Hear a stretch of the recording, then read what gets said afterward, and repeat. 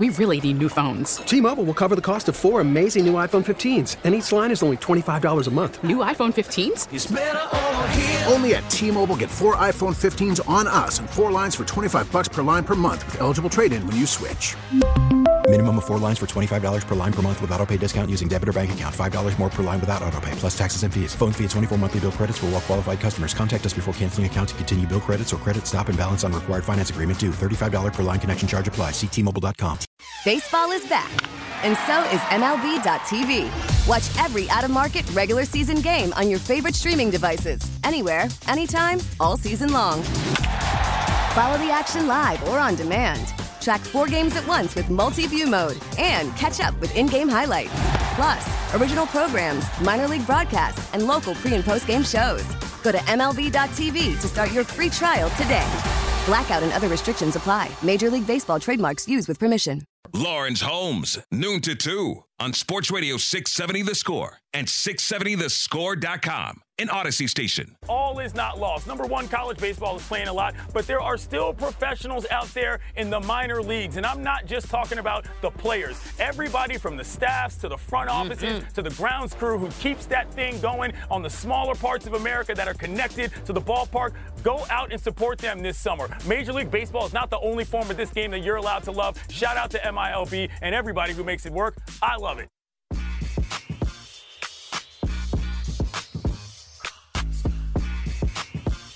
That was yesterday on Around the Horn on ESPN, and there aren't as many like advocates for the game that are as passionate as Clinton Yates is. It's why I wanted to have him on the show. Also because like he knows what he's talking about when it comes to these labor agreements. He joins me on the Circa Resort and Casino hotline. Circa Resort and Casino out in Las Vegas, they've got a really, really great sports book. Sir, thank you for your time today. I appreciate it. Of course. Can we talk about not only do I have a major interest in baseball, but I'm also a major radio nerd? That was quality bump production, my guy. You guys are doing it right over there, mixing in the TV sound over the – we love this. Thank you very much. I feel honored. Brandon Fryer is doing an excellent job of earlier we celebrated 3 Feet High and Rising. So I mean we're definitely on top of it today. We're doing what we can. I wanted to compliment you. I mean I know that I could probably do this privately, but I feel like you are becoming the patron saint of the game, not of Major League Baseball, but of baseball in general. And it feels like to me by watching you move on social that you're on a bit of a baseball sojourn right now between the Bahamas, between watching Little League games, between watching the minor leagues. So I got to know, like, what pushed you to go out and explore baseball in this way? You know, this is a tremendous question. And I have not been asked this before, which is, again, a serious compliment. And now that you mention it, I mean, it traces back to a very simple thing. I grew up in a city that did not have a Major League Baseball team, and I still loved the game.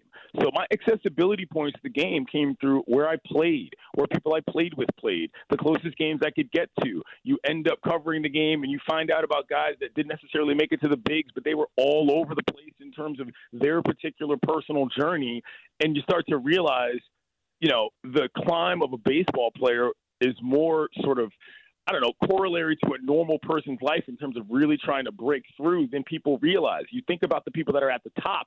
That's just one part of it, man. There's a whole system of roots that works for the tree of baseball that's just different, and it's global, and it's not necessarily rooted to the capitalism that is in Major League Baseball. And in many ways, well, it's just more fun, you know, and that's what I learned in the later part of my life when I decided, you know what, I'm not looking back. This is what I'm going to do with myself because this is what I love. Well, it's fun. I mean, the story about baseball in Bahamas I thought was incredible, but I also think that there's some joy that's missed out, and as baseball has become regional and tribal, like I care about the White Sox, and White Sox fans care about the White Sox. They might not necessarily care about MLB or the game itself. I do think that maybe this will spur people on a little bit to go and explore. So when you go to these minor league ballparks, or you're talking to people in other countries that love baseball, what's the feedback that you're getting from them on the game itself? And do you think that it's allowed you to rekindle some of the joy that you have when watching the game be played? 100%. That again is an excellent question, and that's the reason why I do it. And I say it this way: if you participated in baseball in any level up until the high school level in your particular part of the globe where you happen to live and grow up, you're probably going to be a baseball fan for life. And the reason why that's important to say is because you mentioned this. People are fans of the White Sox because they're in Chicago or because they associate with the branding. What baseball hasn't figured out is that they need to get people to just plain like baseball again. And by that, I mean MLB hasn't figured that out. I don't need goofy gimmicks. I don't need this, that, and the third. Like, I like the sport because I played it. And that's why when you think about the participation of the minor leagues and how people interface with the sport on that level and what it means on a simple labor force, from a simple labor force standpoint, they eliminated 42 minor league teams in the last 2 years. What is that? I don't understand how that jives with trying to actually make the actual game better, man. Like, look, do I think racing presidents or sausages or whatever are cool? Yeah, but I also like watching dudes run around the bases and people pick the ball up off the dirt and try to throw it and get them out. Like, the actual game is what matters to me. And when I get out to these places that are not just Major League Baseball fields and not just spring training sites, people care about the actual game because it's just cool to watch to them. And that's good enough for me. And that's something that I'm trying to bring back, the love of the actual sport, not just what the effects of being good at it are. So how did this hit you over the last couple of days where there was this self-imposed deadline by the owners that hits and they start knocking games off the schedule? It was particularly depressing because I think, for those of you, I was never in debate club, but you know what I'm saying? I used to hang out on the court all the time and in the locker room and argue with people. And I can tell you that sometimes when you know somebody's argument only comes down to one thing, it makes it really difficult to communicate with them. And the owners have exposed themselves as really only being about greed. The only thing they're arguing about is really how much money they can save to try to make the product as doable as possible with the least money possible. In 2022, I just don't think that that's palatable to most sports fans, never mind baseball fans. It's ugly. People know that. People don't feel the same way about billionaires. And so to me to think, man, you've been exposed, everybody knows this, and you're still taking this hardline stance, what am I supposed to believe outside of the fact that maybe you just kind of don't actually like baseball? And that, to me, is where it becomes very saddening, and that was the feeling I had. You said something yesterday. I wrote it down because I thought it was brilliant, and we're talking with Clinton Yates of ESPN, a lover of baseball, that you said that the damage that's happening into the game isn't us. It's not you and I, two guys who love baseball and are going to be in it or about it whenever it comes back. It's the fans that you don't gain. What do you mean by that? What I mean by that is that the way that the owners are trying to access the fans in terms of what they think is going to be the proper way to play to public opinion is by saying, okay, well, if you can't walk into the stadium, then you should be mad at the players. The fact of the matter is that the way that most fans interface with the game now isn't just by attending baseball games with your eyeballs and eating hot dogs and drinking beer. The social media element of it is a completely different thing. The way the media covers the game now is just a totally different atmosphere. And people want to be a part of the game in ways that aren't just about sitting your butt in the seats and watching somebody hit a home run. So when you cut off the actual product, you prevent people who might have had an inroad in a different manner from even giving it a shot, because the only thing you're looking at is non-games and, I don't know, Rob Manfred working on his golf swing. You know what I'm saying? You're preventing yourself from gaining new fans. The people that are going to stay are probably already there. They're the ones who care. But you can't close the door to everybody else by simply saying, oh, no, we've got some business going on behind here. We'll be out when we need to. Come on, man. People are smarter than that these days. And it's kind of embarrassing from an intellectual level to see that being the argument mainly used by the owners. The stewardship of the game by the game, I think, is really interesting, too, where I feel like, and I've been railing against this over the last few days here on The Score, is I feel like even though you want a cutthroat negotiator to be the person who's at the table for the owners, like, I understand wanting that. I don't understand why they can't find someone who is capable of doing that behind closed doors, but still looks like he cares and likes the game in front of the public. And I don't get that vibe from Manfred at all. Like, I feel like there are better people to hire that have the same bona fides as negotiators as him, but would do a better job of trying to get the owner's point across to the players and to the public. That may be true, but to be honest, Loho, man, I don't care, man. I'm not at the point where I'm worried about it. And I'm not saying you're doing this, but many are sort of both siding the fairness of what the owners are presenting. Because the bottom line is whoever that person is, Rob Manfred, maybe a Bud Selig, or whomever might have been in the past, they're representing the owners. And if those people don't have the best interest of the game involved, you talked about the stewardship, it doesn't matter who's representing them. And that's what the point I'm trying to get across to people is. It's like, hey, if you really cared about baseball, the minor leagues would be flush with everything to make sure that you were giving every baseball player who was of the level the best chance to get to the next level and make your team better so that you could win and you could make more money. That seems obvious to any normal person who thinks that baseball is the primary. But if you're looking at it from another standpoint, you're just not budging. You know what I mean? And whether or not some guy can negotiate something or not has nothing to do with your primary stance of, I'm not telling you how much money I make because I don't have to because I'm a billionaire. Again, I just think America looks at that differently now than they did, not even when the last work stoppage happened in the 90s, but even like 5 years ago, bro. You know what I'm saying? Like, billionaires are not exactly in, you know, and I think that's affecting how we look at a lot of things in terms of labor negotiations across sports and across America. I went back and looked at some of the stories that were written about the minor leagues being chloroformed over the last couple years. Why do you think it didn't really resonate with fans? And I think some of it is probably COVID, but it seemed like such a death knell to baseball overall, but it maybe didn't get the type of venom and anger that it should have gotten from us. I mean, I think that a lot of that, more than maybe you're admitting, is due to COVID because nobody was kind of paying attention to anything, which I would add makes it particularly despicable, but that's another discussion. But the larger idea of we're trying to go market efficiency on the minor leagues of America from a cultural standpoint is insulting. Never mind, again, as I talked about before, the labor development standpoint. Like, come on. The whole thing that people like about minor league baseball is that, no, it is not the most market efficient thing, but it's what those places have. And to just cut that off at the knees under the guise that it was going to make it more competitive for the people that were still there, that's not why anybody showed up to begin with.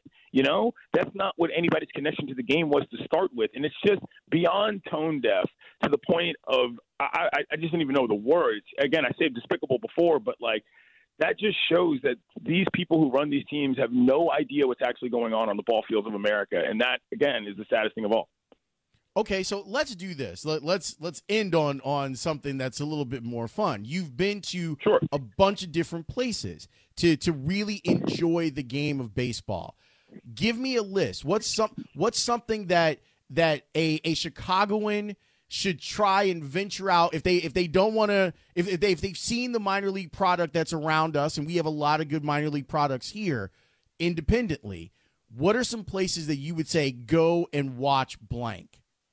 Okay, well, let me say it this way. There's two levels of this. The minor league product is one thing. The college baseball product is another. And the reason why I mention that is because there are just more opportunities to watch things. You know, I know the Flames play pretty well. I've seen them play. And for me, it's this. If you want to see kids that are trying their hardest just to have fun and play a game, go to a college baseball game. If you want to see people that are desperate to make it because that is literally all they have, that's the minor league game. And the other thing about the minor league experience is this. It's not just about the players. The people who work in those front offices, the people who work the grounds crews, the people who are staff for those teams are some of the hardest working people in baseball. And you can feel that when you get out to the yard. So whatever it may be, you know, whether you're talking about, like I said, college ball, whatever, or whether you're talking about, you know, anything from single A on up, like, people are working hard. It's not the other way around. They're not minor league because they are not major league talents. They're minor league because they have probably been blocked from getting up to the big leagues because of, the oligarchs of America that run the baseball leagues. I'm glad that you're using that word. I'm also recommending to people college softball is a great game. Yeah, I mean, listen, diamond sports are what excel in. You know what I'm saying? So, I mean, that's a whole other discussion. You know what I mean? I was just referring to the hardball world because that is what it is. But, oh, yeah, trust me, you catch me catching the softball all day. That was the only World Series I didn't make last year. I went to the Little League World Series, the College World Series, the World Series, didn't make the Women's College World Series. I was upset about that. I think that's going to be on my list this year of things I want to go. Because, I mean, I really enjoy the game. I've been talking about how I think it's perfect for television because usually the games are 90 minutes. The field is smaller, so the whole field you can pretty much see, and you got a good look at it from pretty much any camera angle. It's such a great game. And that's why I gotta give you credit, man. Like, I've been very cynical over the last couple days, and it's honestly like pushed me into some dark places when I start thinking and talking about baseball. But seeing you out here in these streets and talking about it the way that you have has given me a little bit more hope and has opened my mind to the possibilities of, you know what, I can still really enjoy baseball in different ways. And when MLB comes back, fine. But there are ways that I can try and satiate that appetite for the game that I grew up loving. I appreciate that. You know, this is the last thing I'll say about it. And that, to me, is ultimately what it came back to, because the reason I loved baseball to begin with, it wasn't because of Major League Baseball. I just liked playing. I liked playing with my friends. I liked watching other people play. By the time a team came around to my town, I was 24 years old. I walked into the stall after I went in that first Nationals game at RFK, and I cried my eyes out because I was like, wow, but it didn't delete every other part of the game that I had known growing up. And so, look, for all of those of you out there, you're in a 2-baseball city town, which adds an extra level of sort of despair. And I totally understand that. But, man, there's plenty of people still playing ball, and that's just the reality. And that's also kind of the paradoxical reason why it makes it so unfortunate on the MLB side. Sir, I appreciate your time. Thanks for always giving my show love, man. I appreciate it so much. You're the man, dude. Keep it up, and we'll talk soon. I'll figure out a time to get out the shot. I would love that because we've got a lot to discuss, sir. So thank you very much for that. Yes, we do. Have a great day. That is Clinton Yates. He's great. T-Mobile has invested billions to light up America's largest 5G network, from big cities to small towns, including right here in yours. And great coverage is just the beginning. Right now, families and small businesses can save up to 20% versus AT&T and Verizon when they switch. Visit your local T-Mobile store today.